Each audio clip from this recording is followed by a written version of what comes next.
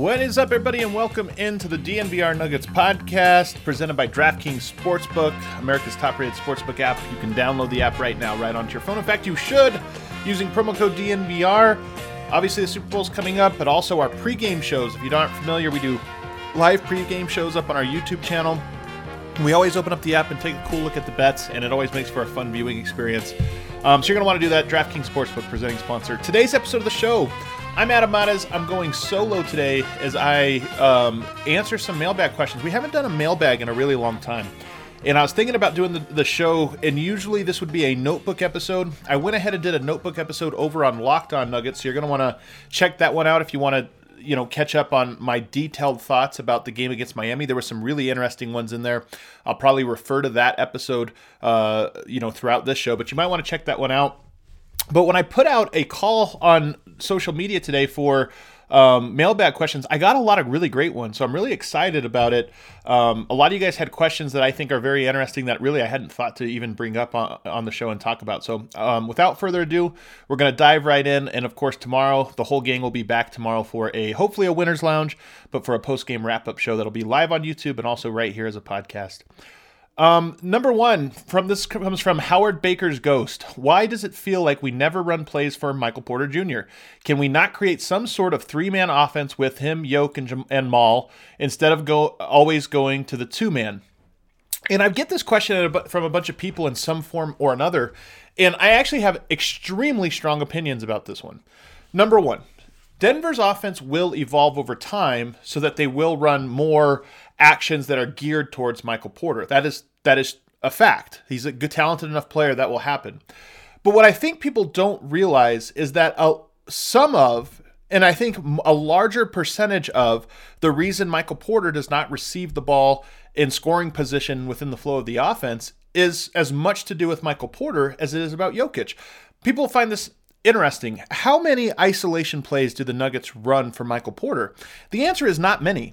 They run plays that get him the ball in the post, and they run a lot of actions that naturally wind up with him in the post, but they don't call a lot of plays that are like, everybody clear out, Jokic is about to do a post-up. The same is true of Jamal Murray. How many plays do they call where it's like, let's get Murray the ball in this spot and everybody clear out? Almost none. They have like a couple set plays, usually for end of game or end of clock or out of bounds or whatever, plays like that. But in terms of their offense, Denver tries to run a continuity offense. And that offense is a very equal opportunity offense, even if it does sort of favor Jamal Murray and Nikola Jokic. One of the reasons it favors them is they're the best at capitalizing on it. What happens with Michael Porter, and hopefully if you're a member of DNVR, you can check out the list, and hopefully I've done a nice job of highlighting some of the different areas, and we'll continue to even key in on this very thing because I want people to really understand it. The areas where Michael Porter just doesn't read the court very well. And this isn't a knock on him. He's a young player. He is learning to read the court, learning to find where does the offense naturally allow for me to sort of insert myself into it and receive the ball. And right now, he doesn't do a very good job of that. And the team and his own teammates, don't really trust him to do it, too frequently. But I don't think Denver needs to change their offense. I think that he needs to learn those spots, and they need to get more into it. What I mean by that is, Will Barton finds himself in isolation sometimes. I know this because I see every time it happens, a host of people tweet at me saying Barton going one-on-one again. Well, those plays aren't Barton calls. They're not plays where Barton goes and hijacks the offense saying, give the ball, everybody get out of my way. They're plays within a natural flow of the offense that lend itself to where one of many options is for him to go one-on-one. The same is going to be true for Jamal Murray. Same is true for Michael Porter. And I talked about this with like Paul Millsap and Jeremy Grant last year, Torrey Craig especially, where Jokic will have the ball in the flow offense, and he'll look over to one side and he'll see Gary Harris, and he'll look over to the other side and he'll see Jamal Murray, and he'll say, you know what, I'm going to run Jamal Murray because that is a better option for us to go to a dribble handoff if I go that direction. Sometimes he would look over and he would see Jeremy Grant and he'd see Torrey Craig on the other side, and he'd think, oh my God, there's not a great option here, and sometimes, you would see him hesitate this or that. The Nuggets, I think, very quickly and are already moving towards an offense where they look and he sees Murray, he sees Porter, and it's the same. Right now, there's not a lot of dribble handoffs with Michael Porter, but it's not because they're not there. It's just because Denver isn't quite getting to that part of their offense so far, or Michael Porter's not quite reading it. There's a lot of plays. Michael Porter, more so than any player on the team, likes to cut backdoor in those situations because he's a great cutter. He's so long, and he goes to that option a lot. If it doesn't open up a shot, if the whole team doesn't read it or if the defense doesn't bend, that pass doesn't get thrown and the ball immediately goes into the next series of decisions, the next part of the decision tree. So I think what people are saying is, oh, they need to run offense for him. That might come later when you talk about the whole philosophy. When Kevin Durant went to Golden State had a system in place. And they had to change it a little bit to accommodate KD. But for the most part, Steve Kerr, perhaps being stubborn, wanted Kevin Durant to fit in what they're doing. And of course, famously, after a season or two, Kevin Durant started talking about we're too predictable. That stuff doesn't matter. In the playoffs, you need to have isolation. Yeah, I don't know if you guys remember this, but it became kind of a high-profile thing. I side with both guys on that. I do think at some point you do want to break from the high ball movement offense that you have and try to get maybe more similar options. If you think about Golden State on one end with continuity offense, one action flows into the other. There's a decision tree and everybody's coming off of it. On the other end of the spectrum would be a LeBron James style offense, or even further, a Houston Rockets with James Harden style offense where they don't pass the ball. They have one guy who passes the ball because he's such a good player that one guy is talented enough to break down the whole defense without passing that everything collapses. I don't think there's a right or wrong way to play. I think you look at the pieces that you have and you say what offense works best for us. And as good as Michael Porter is, and I think will be as an isolation, let's run this play for him that gets him the ball on the block and everybody clear out. As much as I think he's good at that, I think he's even better and going to be even better in the Jokic offense. It's just about him learning the game at a high enough level that he's naturally finding himself into those actions and the team is starting to trust him more and more. And this is a process. I know guys would want this to happen right away, but it's already happening. And I think it's a reason why Michael Porter over the last 2 games has actually started to score a lot. On the Notebook episode on the Locked On Nuggets podcast that I did for today, I talked about how Jokic is actually learning, in my opinion, from watching him, learning to live with Michael Porter not knowing what to do and trusting him more, letting him bring the ball up court more. Even when, like, you guys can always remember there's times when Jokic would want to bring the ball up the court, and if like Michael Porter like blows him off, he'd like touch his head or touch his nose and kind of get frustrated. Jokic, there was a lot of times where either he would do that, like call for the ball, Michael Porter would shrug him off, and he would just be like, whatever, sure, go for it. I'll go set a screen, like a drag screen or something, and they would go immediately into an action. I know Jokic doesn't want that. The Jokic-led offense is really good, but he's understanding that, hey, maybe for Michael Porter, this is, again, my projection of what's going on with Jokic, because he is giving him the ball a lot more. They're running more dribble handoff action. They're finding each other in those circumstances more within the natural flow of the offense. And I think what Jokic is needs to learn, if he is not in the process of already learning, is that telling Michael Porter and not giving him the ball when he's out of place, that's one way to teach him. Another way to teach him is to let him make those mistakes and, like, okay, you're going to run an action that's not smart. Let's do it. But through that, you do it less and less. That's the key, rather than every time you make a mistake, you get pulled, or every time you make a mistake, I get frustrated, this or that. Like, okay, we just have to live with it, make the, make lemonade out of the lemons that you're handing us. And over time, those will become fewer and far between. And through that, you'll start to find your spots better. So it's a great question, because I think that the Nuggets are going to be better served once they integrate him into the offense better, but I don't think that means changing the offense. I think that means as much about Michael Porter figuring out where he fits and where to pick his spots and how that offense works as it is anything. And just one sort of aside on this, according to Cleaning the Glass, the Denver Nuggets starting lineup with Will Barton in the lineup is now in the 98th percentile of all 5-man units, not of all teams, of all 5-man units in the league. That's an absolutely absurd statistic. That they have been number 1 for all this time, and I think they're the 4th most used lineup of all lineups in the NBA, so it's not like it's small sample size. This is as big of a sample size as anybody, and they're in the 98th percentile, a 123 offensive rating, which means 123 points per scored per 100 possessions. Michael Porter, if you just swap him in and pull out Will Barton, that number drops all the way to 113 on a smaller sample size, about 1/4 of a sample size.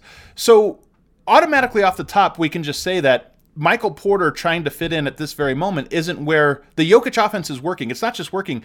It's working at this elite level. Michael Porter is going to be better than Will Barton ultimately, but he has to learn how to be Will Barton-esque. I know people are cringing when they hear this. Learn to be Will Barton-esque in terms of learning to pick his spots, learning where everything happens within the flow of the offense.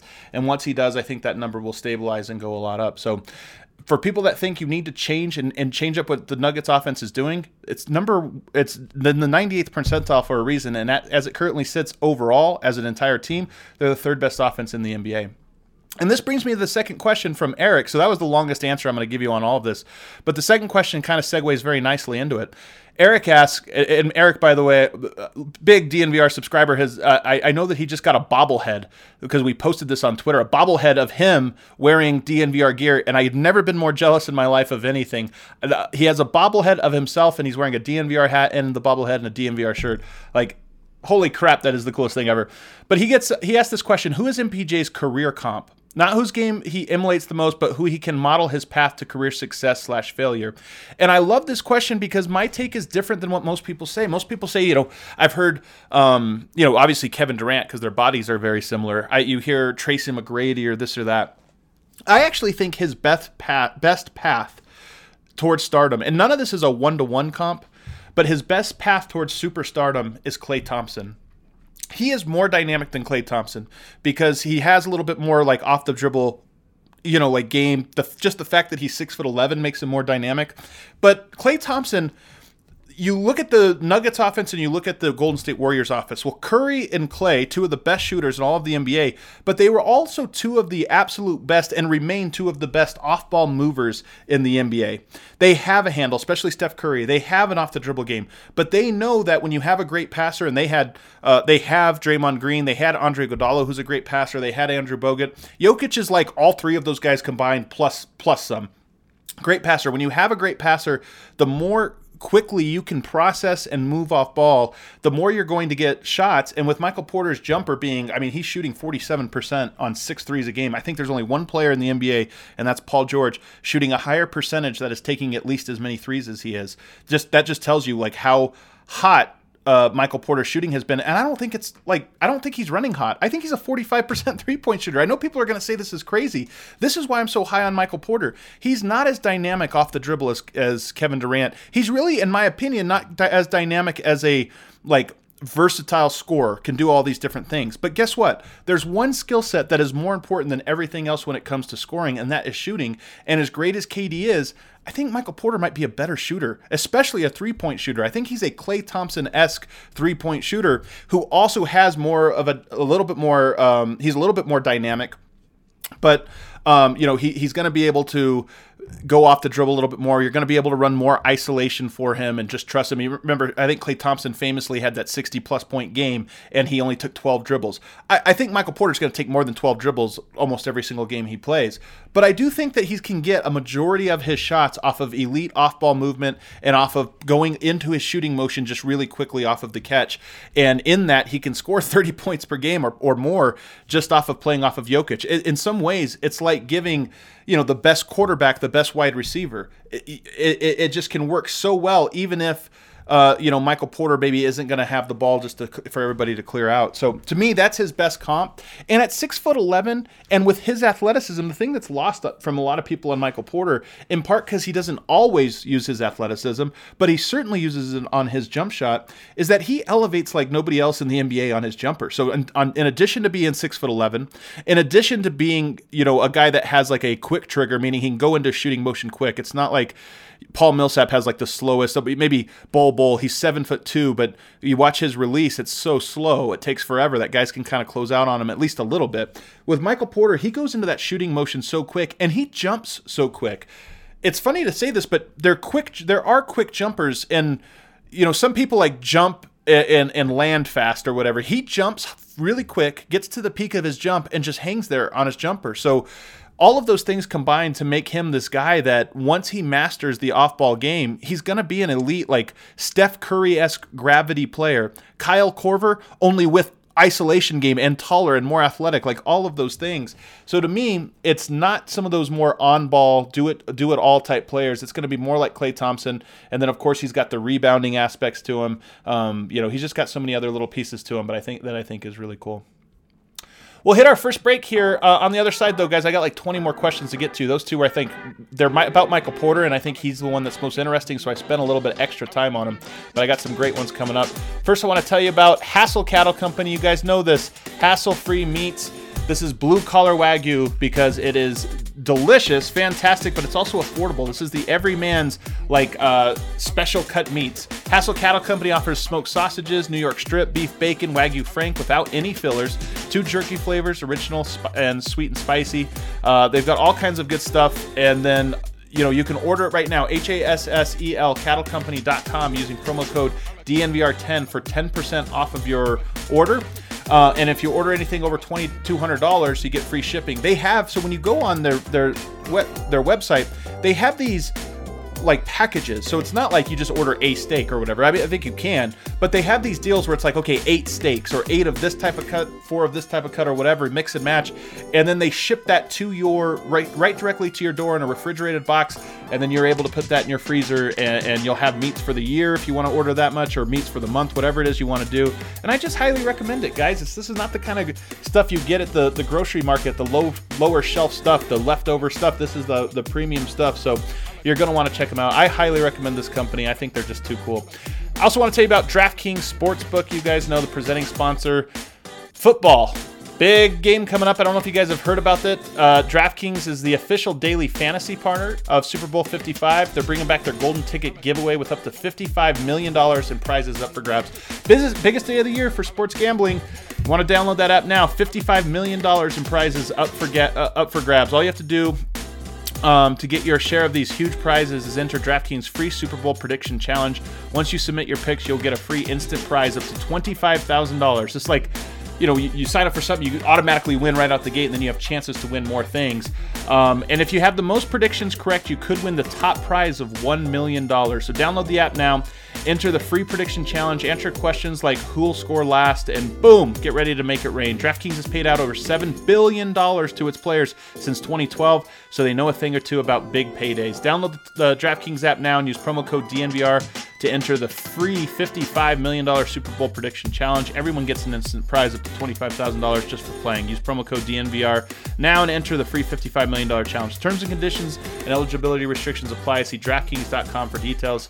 And if you have a gambling problem, call 1-800-522-4700.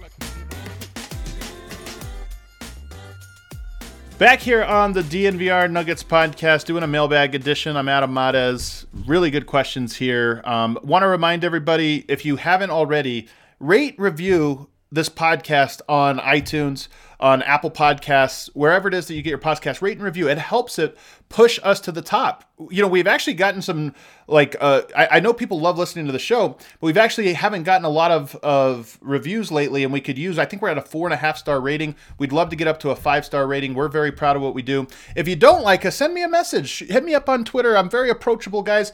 Shoot me an email. My email's in my bio. If there's something about the show that's bothering you don't like, let me know about it. We want to provide the best Denver Nuggets coverage to you and all of our fans. So hopefully you are liking what you're listening to, and you can go ahead and throw us that 5-star rating and review and leave us a little note there that lets us and other people know what it is you like about the show. The homie Chris Morley, he asked, one interesting development about Mason Plumlee leaving and Hard Rock being so raw is it means Jokic doesn't switch out of the game on defensive possessions and at the end of close games. I never liked that anyway. Do you think the Nuggets are better off just keeping Jokic in those situations? Yes, no question. Yes, I've said this for years. I think that at the end of game, people are always concerned about, we got to put our best, most athletic defenders out there. What you want out there more than anything else is your 5 smartest players, more than anything else. Of course you want to have guys match up position by position as much as you can. And you want to have your defensive guys, but more than anything, you want guys out there that just don't make mistakes. Jokic rarely makes mistakes. He's one of the smartest players in the NBA. He sees what's coming. He can scream and communicate. And especially we're talking about late, 5 seconds on the clock, this or that. I want him out there every single time. And I agree with you, Chris. That has been one of hidden little sneaky benefit of Plumlee being gone, as Jokic didn't have to come out for some of these dumb substitutions. Alec Gwynn. asks, how have you seen the Nuggets fandom grow during the Malone era? What are any differences between now and just a few years ago, if any? I think this is a great question. Of course, Alec is the moderator over at Reddit, which is probably the largest congregation of all Nuggets fans, because Reddit just brings everybody. They have the power to like tank all economies and everything else. They have it's wild how large Reddit is, and the Nuggets subreddit itself. Congratulations, everybody, on passing 100,000 subscribers. I saw that the other day. So he knows this answer as much as anyone, which is why I think it's kind of funny him asking me this. But, he has one window into Nuggets fandom. I have another. And what I would say first to set the table for this is that Nuggets fans are so fragmented. And I think this is one of the great failures of the Nuggets organization. This transcends owners. This is not a Stan Kroenke thing, although it is a thing that I think the Kroenke organization and KSE has sort of continued and furthered or not really furthered, but has continued in their time here, is that you have Denver Nuggets fans who are diehard Doug Moe, Alex English Denver Nuggets fans, and then they fell off and they never really came back. Or maybe some of them, kind of like the Mutombo era, but then they fell off. And then you have the Carmelo era. And I know a lot of these are the Gen Xers, the older millennials like myself. I'm 30. What am I? 30? I always forget. I think I'm 37. 37 years old. Guys like me that bridge that gap a little bit. But a lot of people my generation, they identify with the Carmelo, Iverson, J.R. Smith, that era more than they do this one. Not all of them, but some, just some. And then you have people maybe a little bit younger that identify with this one. And of course, there are through threads. I hear it all the time. I get people saying, hey, I've been a fan since Dan Issel. I've been watching this team all these different years and this or that. And I think it's cool. So this is not to say there's nobody. But I'm saying there are little pockets where you get stops and starts. And I think the Malone era is unquestionably one of those eras where a bunch of new fans have come on board. And I think that's what's cool. I saw a question on Reddit the other day where somebody asked, what was it like watching Jokic in the early days? And then I saw someone comment it was pretty unremarkable. What? Unremarkable? Are you crazy? Watching them in those 2016-17 era Nuggets, the only thing that was unremarkable was the fan base was so small. But anybody that was actually paying attention during those days saw that Jokic was special, saw that there was something special brewing. Gary Harris was looking great. Jamal Murray was really raw and young early on, but he was growing into a great player. It was anything but that. So how I would say it during the Malone era is, one, it has been a steady stream of excitement. I think the Malone era sort of coincides with the digital media era, which is really interesting. I've talked about this with one of my favorite guests, Dr. Travis Heath, about this, that when he was covering it, bloggers, podcasters, they didn't exist. You were really reliant on the local news stations. And when I say local news, I'm talking about 9 News is 10 o'clock. I want to catch the sports segment tonight. It always comes on at 10:20. I got to turn on my TV to catch that. You were reliant on very few outlets to get it out there. What happens right now is, and we're seeing this not just in sports, we're seeing this across all platforms, everybody can provide information, and hopefully the cream rises to the top, right? And we're getting the best of the best. And this is our hope for DNVR. We don't come from a traditional format. Most of the people at DNVR were cast-offs, couldn't get jobs at the places we desperately were hoping to get jobs for. So we started our own thing. And I think what you get is you get all these different voices, and that creates a competition that allows for the best voices, in my opinion, to sort of rise to the top and create new and even more rapidly evolving coverage of how the Nuggets are covered. So I think that's another sort of defining trait of the Malone era, is that if you would have asked Malone when he came into how is this team going to be covered, he would have had no idea that there would be all these a bar and all these different weird little outlets and blogs and podcasts and all this different stuff. But the fandom itself, I would say Nuggets fans are just back. It's hard to say that because Pepsi Center's been closed, but Altitude is going through their thing, what makes it so difficult for fans to watch. Altitude and Comcast, I'm not trying to take a side in the dispute. It's just the fact of the matter that most people have to stream, and there's a gate of entry to try to watch them. All that stuff aside, people are excited about Nuggets fans, and it's growing, and the bandwagon's getting bigger, and people that were skeptical of Jokic and Murray and all of these guys for the longest time, way longer than they should be, have all kind of come aboard, and now they cheer on this team much more similarly than that they did the Carmelo era, and that they just believe in it and they're hopeful that it's going to win. So that's been the cool thing. It's grown. People have gotten more confident, and there's just so many different ways to watch it. Chill Ducey, do you think Malone is a doesn't play rookies coach, or do you think he's just had some particularly raw rookies? Little bit of column A, little bit of column B. One of the things that's so great about Denver, and San Antonio had this for 20 years in the Tim Duncan era. Like Tim Duncan and Greg Popovich, you have a smart superstar, it requires smart co-stars. And the one thing that young players typically, though not always, one thing they're lacking is the IQ of the game, the feel for the game, the intelligence, the thinking of the game. So I think it becomes a little bit more difficult to break into a rotation. But also, Denver has had so many good rookies that they've just found that are above value. Usually your best, most immediately playable players, they go in the lottery. And then after that, maybe you find one here or there. So part of this is just natural. Denver has a deep roster and, it's hard to get in. That being said, I do think Malone is quite a doesn't play rookies type guy. I think it's him. Meaning I think that is a little bit of a trait of him that he doesn't like to go there. And part of this we understand. They have 7 new pieces, many of which are new into the rotation. Facundo Campazzo is playing. PJ Dozier's not a new piece, but he's pretty new. Michael Porter, he's a big newness to this team. You got JaMychal Green. You've had Isaiah Hartenstein. There's enough the people are trying to fit into this roster that to say, hey, let's add RJ Hampton to that list, or let's add Zeke Naji, guys who clearly are going to be behind mentally for the game. Maybe they have the talent, but mentally they're going to be guys that make those mistakes and just adds one more variable into the punch. So it's understandable why Malone doesn't want to do that. That being said, I do look at these next string of games and I think, number one, I would love one of Isaiah Hartenstein or RJ Hampton to see a lot more minutes, because as guys get injured, as guys need to start resting, that's your best opportunity to add one person to the puzzle.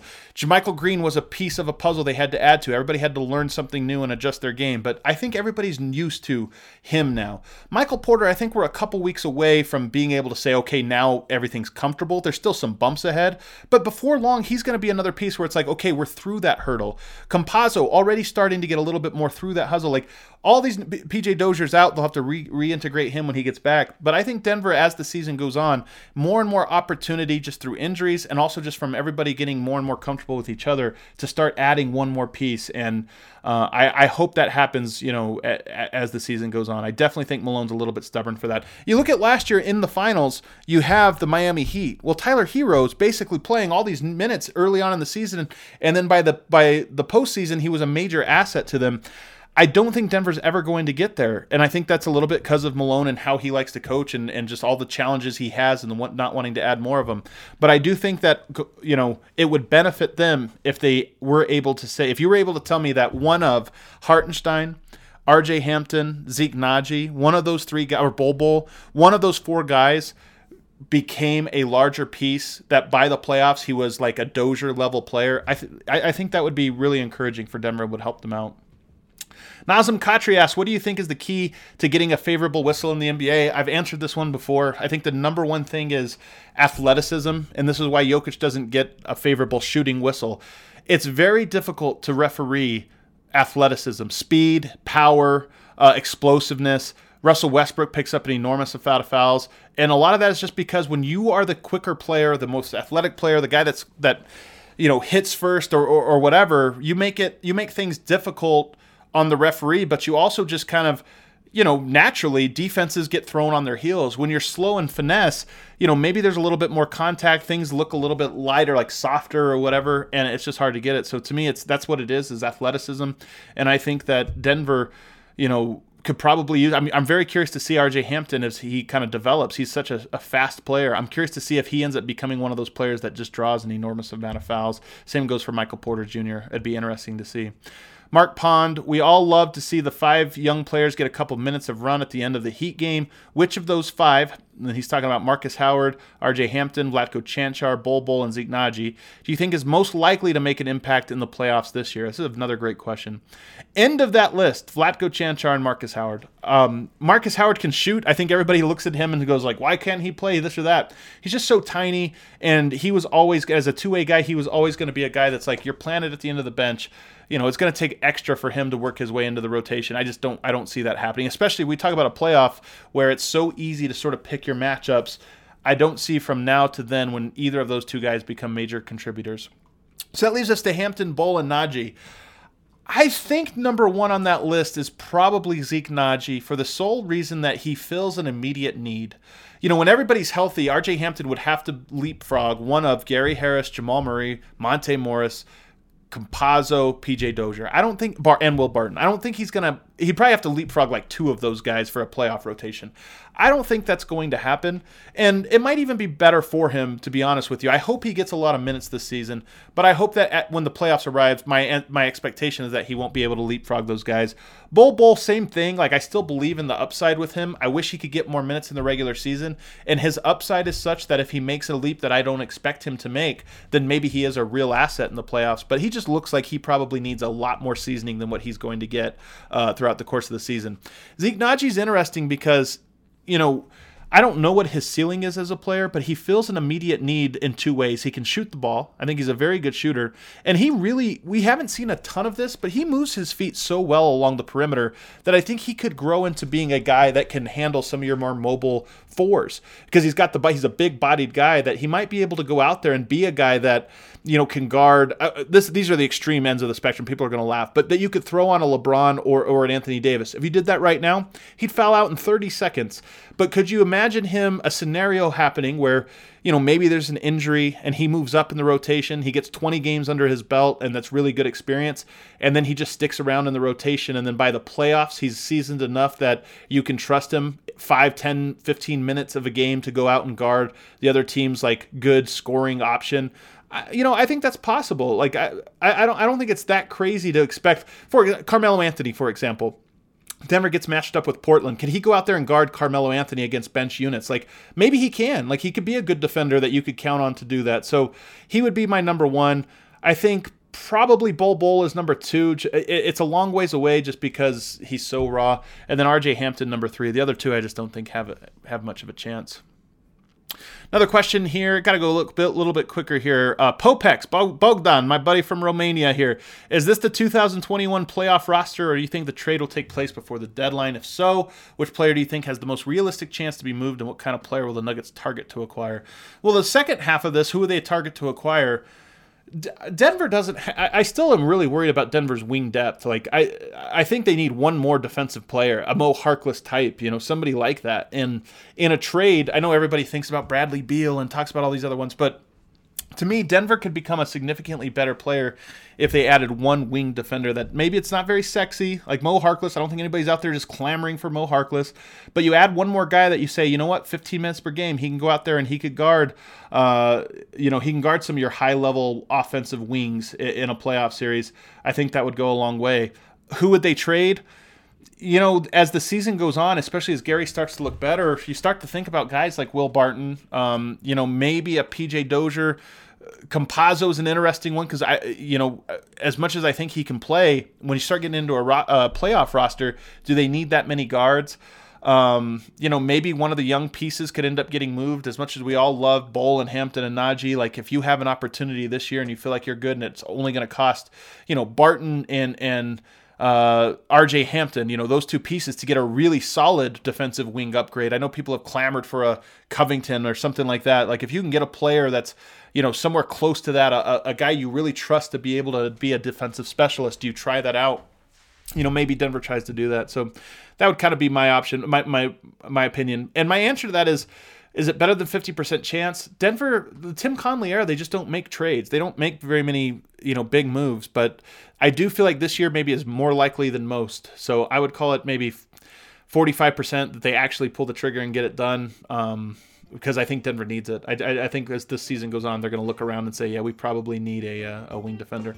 Unless Najee or Bol or somebody really, or even Michael Porter Jr. just really makes a leap defensively that we don't see coming. Take a break. We'll do rapid fire on the other side. We still have like 10 or 15 more questions. I'll try to answer those all a little bit quicker.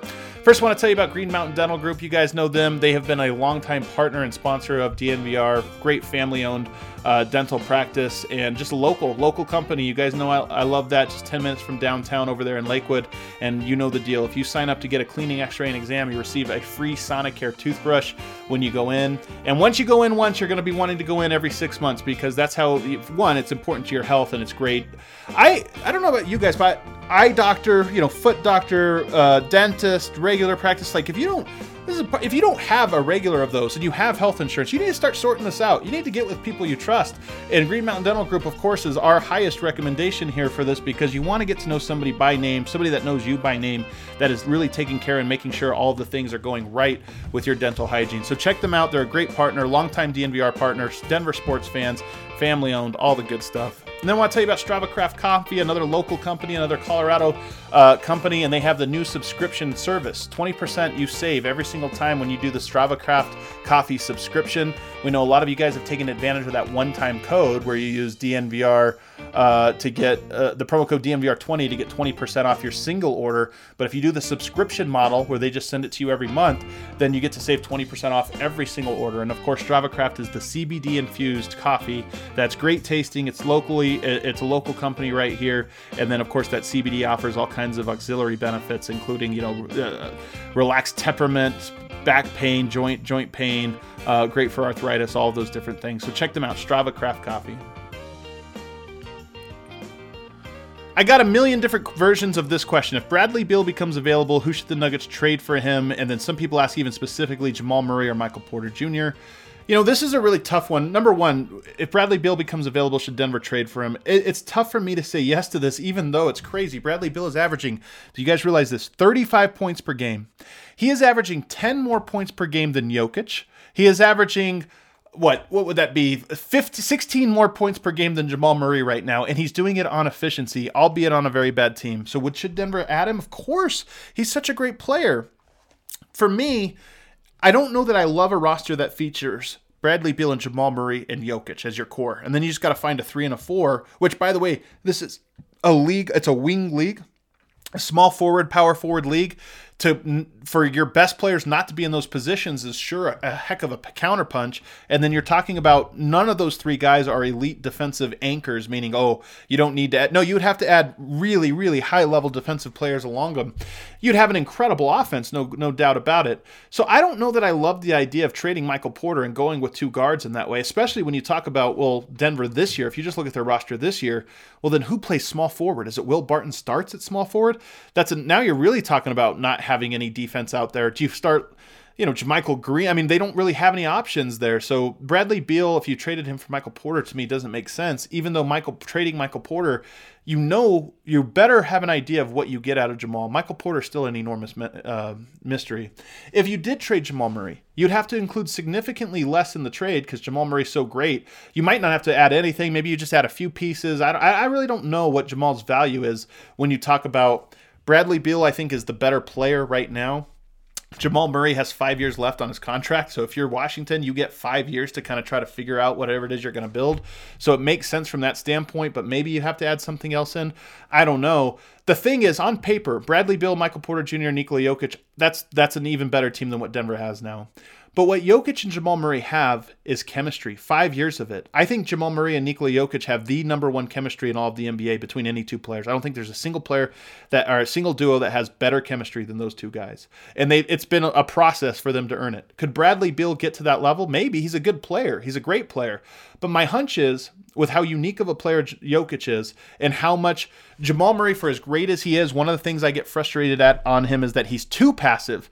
But the flip side of that is superstars that have never played with other great players, and they don't understand that, hey, man, you've got to be patient and trust other guys and take a step back. And who knows if Bradley Beal would do that. I think he's a winner. I think he wants the right things. I don't think he's a bad, a problem or a me-first guy or anything like that. But who knows if he would, really understand the nuances of the game. So my answer overall, arching, is I probably would stay away from Bradley Beal. Me personally, I would probably prefer to trade Jamal Murray, but I say that rather than Michael Porter. But I say that as somebody who understands that I'm wanting to take the big swing, and there's the upside for it is higher in my opinion. The downside of it is significantly lower, and it's very possible Bradley Beal could arrive. It just doesn't fit the way you kind of expected it to, and then your team is kind of just screwed over, and you have to reset after a couple years. So That's my take on it. I expect Denver will be one of the teams, and this will be one of the questions they're going to have to answer.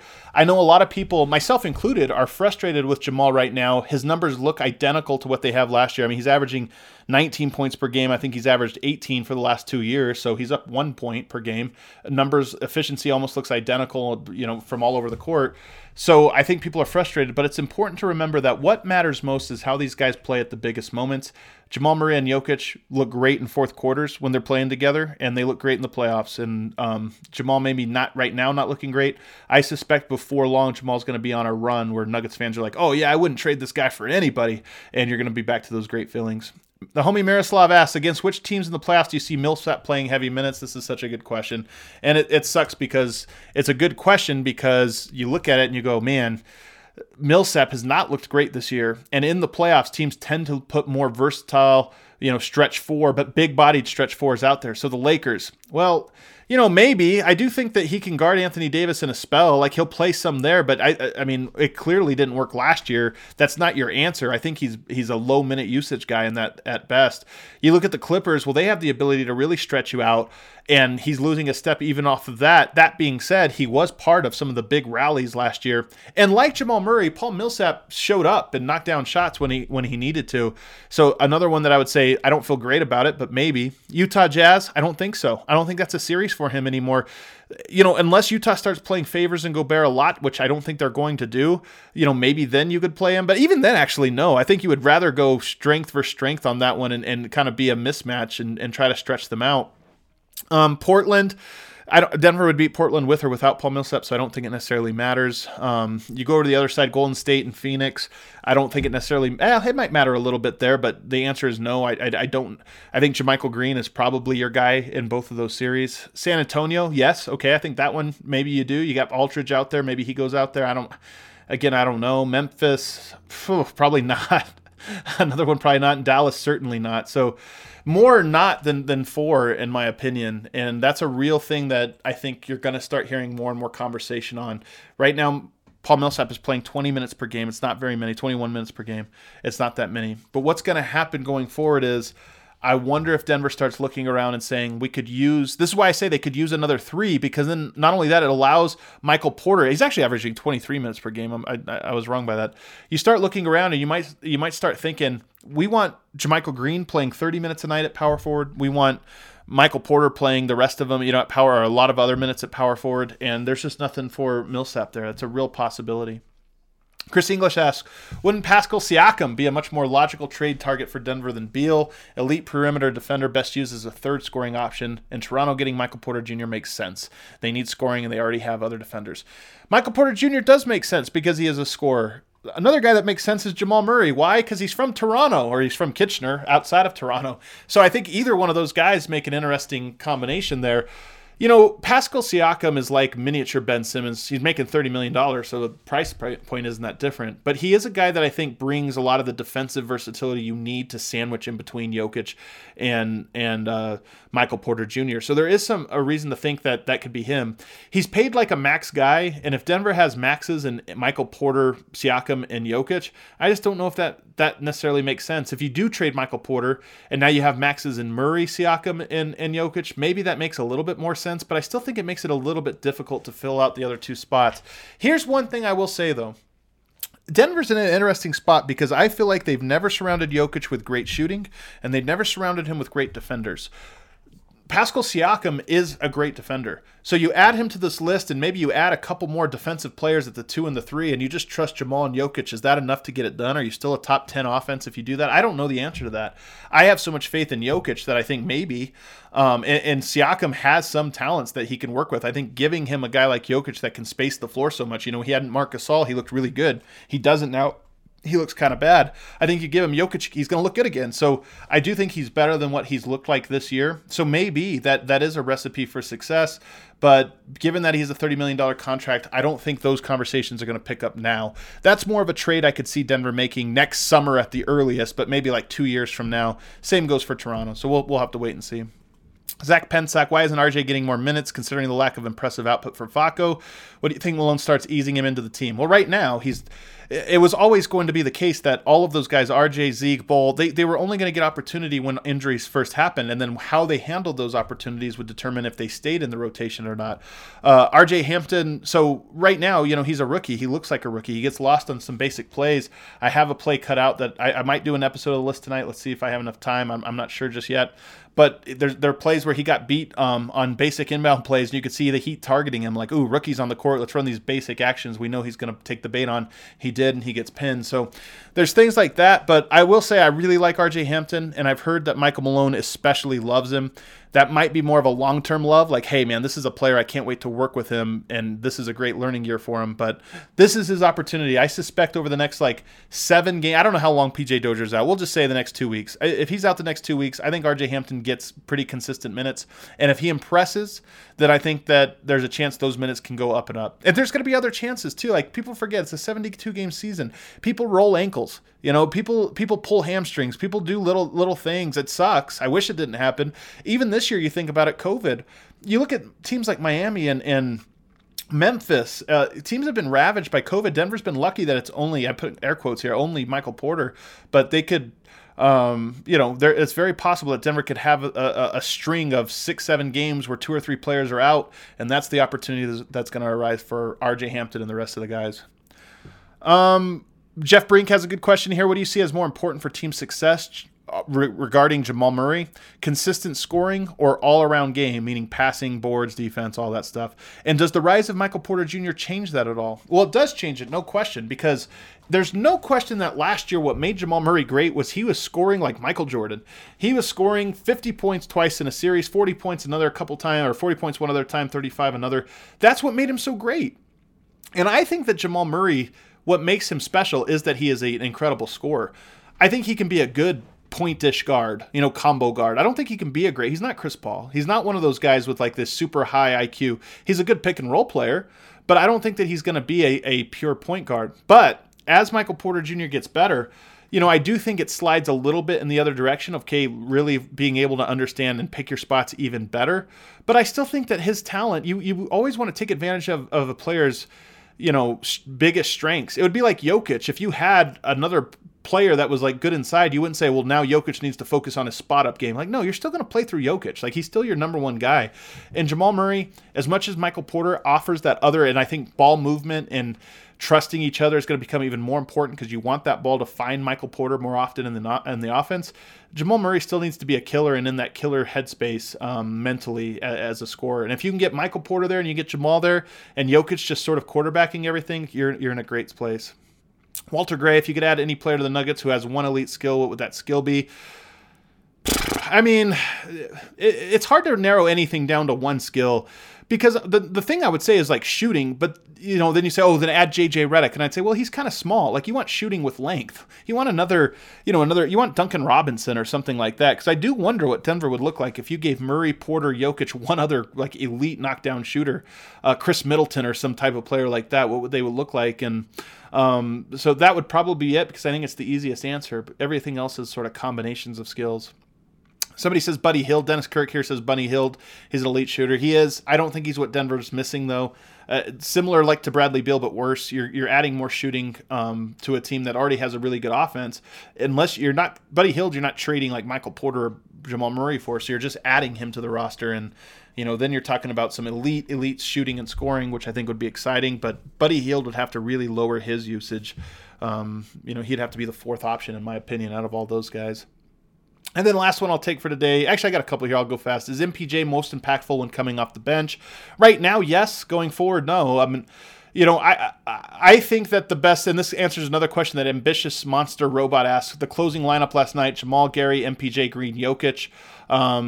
He asked me, the question is actually, did it feel like when everybody came back in Avengers Endgame? And my answer to that is, have you listened to the show ever? Do you guys know? I have no idea what that means. What I know that's in reference to the Marvel Avengers, but I have no idea what the moment in the movie because I don't watch any of these dumb movies, so I have no idea what we're talking about when you ask me that question.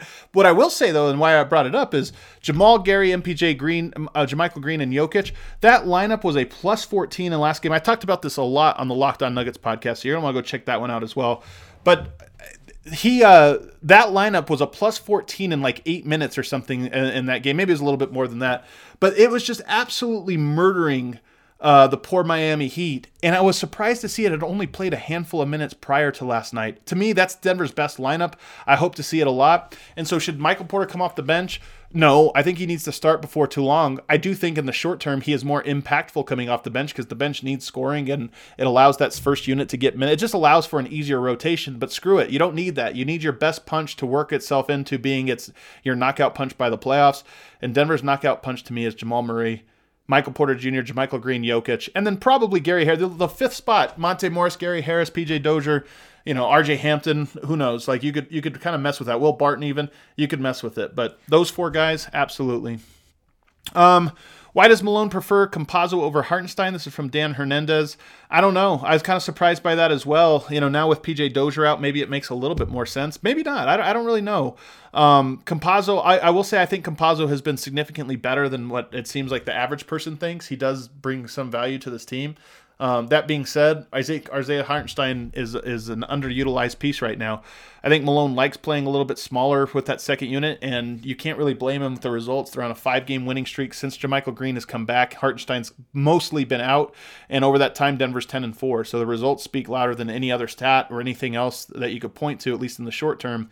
But I really can't tell you why he likes Hartenstein over Campazzo right now. A couple games back, he said one night it'll be him, one night it'll be Hartenstein. Well, so far it's only been Campazzo, so who knows? But again, the one thing I'll say for any Hartenstein fans out there, there's going to be injuries. There's going to be fatigue. I think Paul Millsap could use a couple games off, and Hartenstein would be very much relied on. He's going to get his chance. I don't think that he is done having opportunity, so I think he'll get another chance. Colby asked, name every team right now that you think Denver has a better defense than. No. Denver's the 18th best defense in the NBA. They've slowly been creeping. I think they're a top 10 defense over the last 13 games. Denver's sneaky been good defensively lately. They started off just absolutely abysmal, but lately they've been good. They go up against San Antonio tomorrow night. If they have like another Munder, they might be a top 10, like a top 15, top 12 defense by the end of tomorrow. In fact, if you look at like 10 to 20, it's all separated by less than a point per 100 possessions. So name every team. I can't. There's too many. Last one here, Keisha. Do you think we can be title contenders with JaMychal Green and MPJ as bench players, or should they be in starting role? Kind of answered this one already. I think that ultimately those guys are going to have to play a lion's shares of the minutes, whether that's starting or whether that's something else. I personally would love to see them start just because I want to speed up the process. Malone loves to play his starters a lot of minutes. I wouldn't mind seeing those guys playing 14, 15 minutes per night because I think that'd be a real knockout punch. The only question is, does your bench then become too depleted? And I think in the short run, the answer would be yes. But, maybe there's an opportunity for somebody to step up and that bench to evolve and become a little bit better. Thanks so much for the questions, guys. This was fun. Got through a lot of them. A lot of good Nuggets talk. I appreciate it. And I can't wait again tomorrow.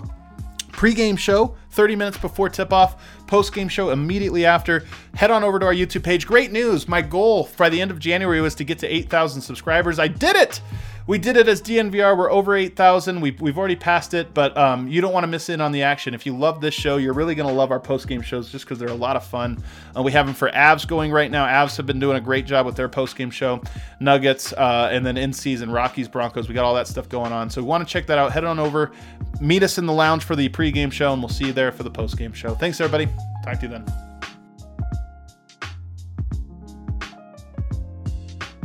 Strava Craft Coffee, another local company, another Colorado company, and they have the new subscription service. 20% you save every single time when you do the Strava Craft Coffee subscription. We know a lot of you guys have taken advantage of that one-time code where you use DNVR to get the promo code DNVR20 to get 20% off your single order. But if you do the subscription model where they just send it to you every month, then you get to save 20% off every single order. And of course, Strava Craft is the CBD infused coffee that's great tasting. It's a local company right here, and then of course that CBD offers all kinds of auxiliary benefits, including relaxed temperament, back pain, joint pain, great for arthritis, all those different things. So check them out, Strava Craft Coffee.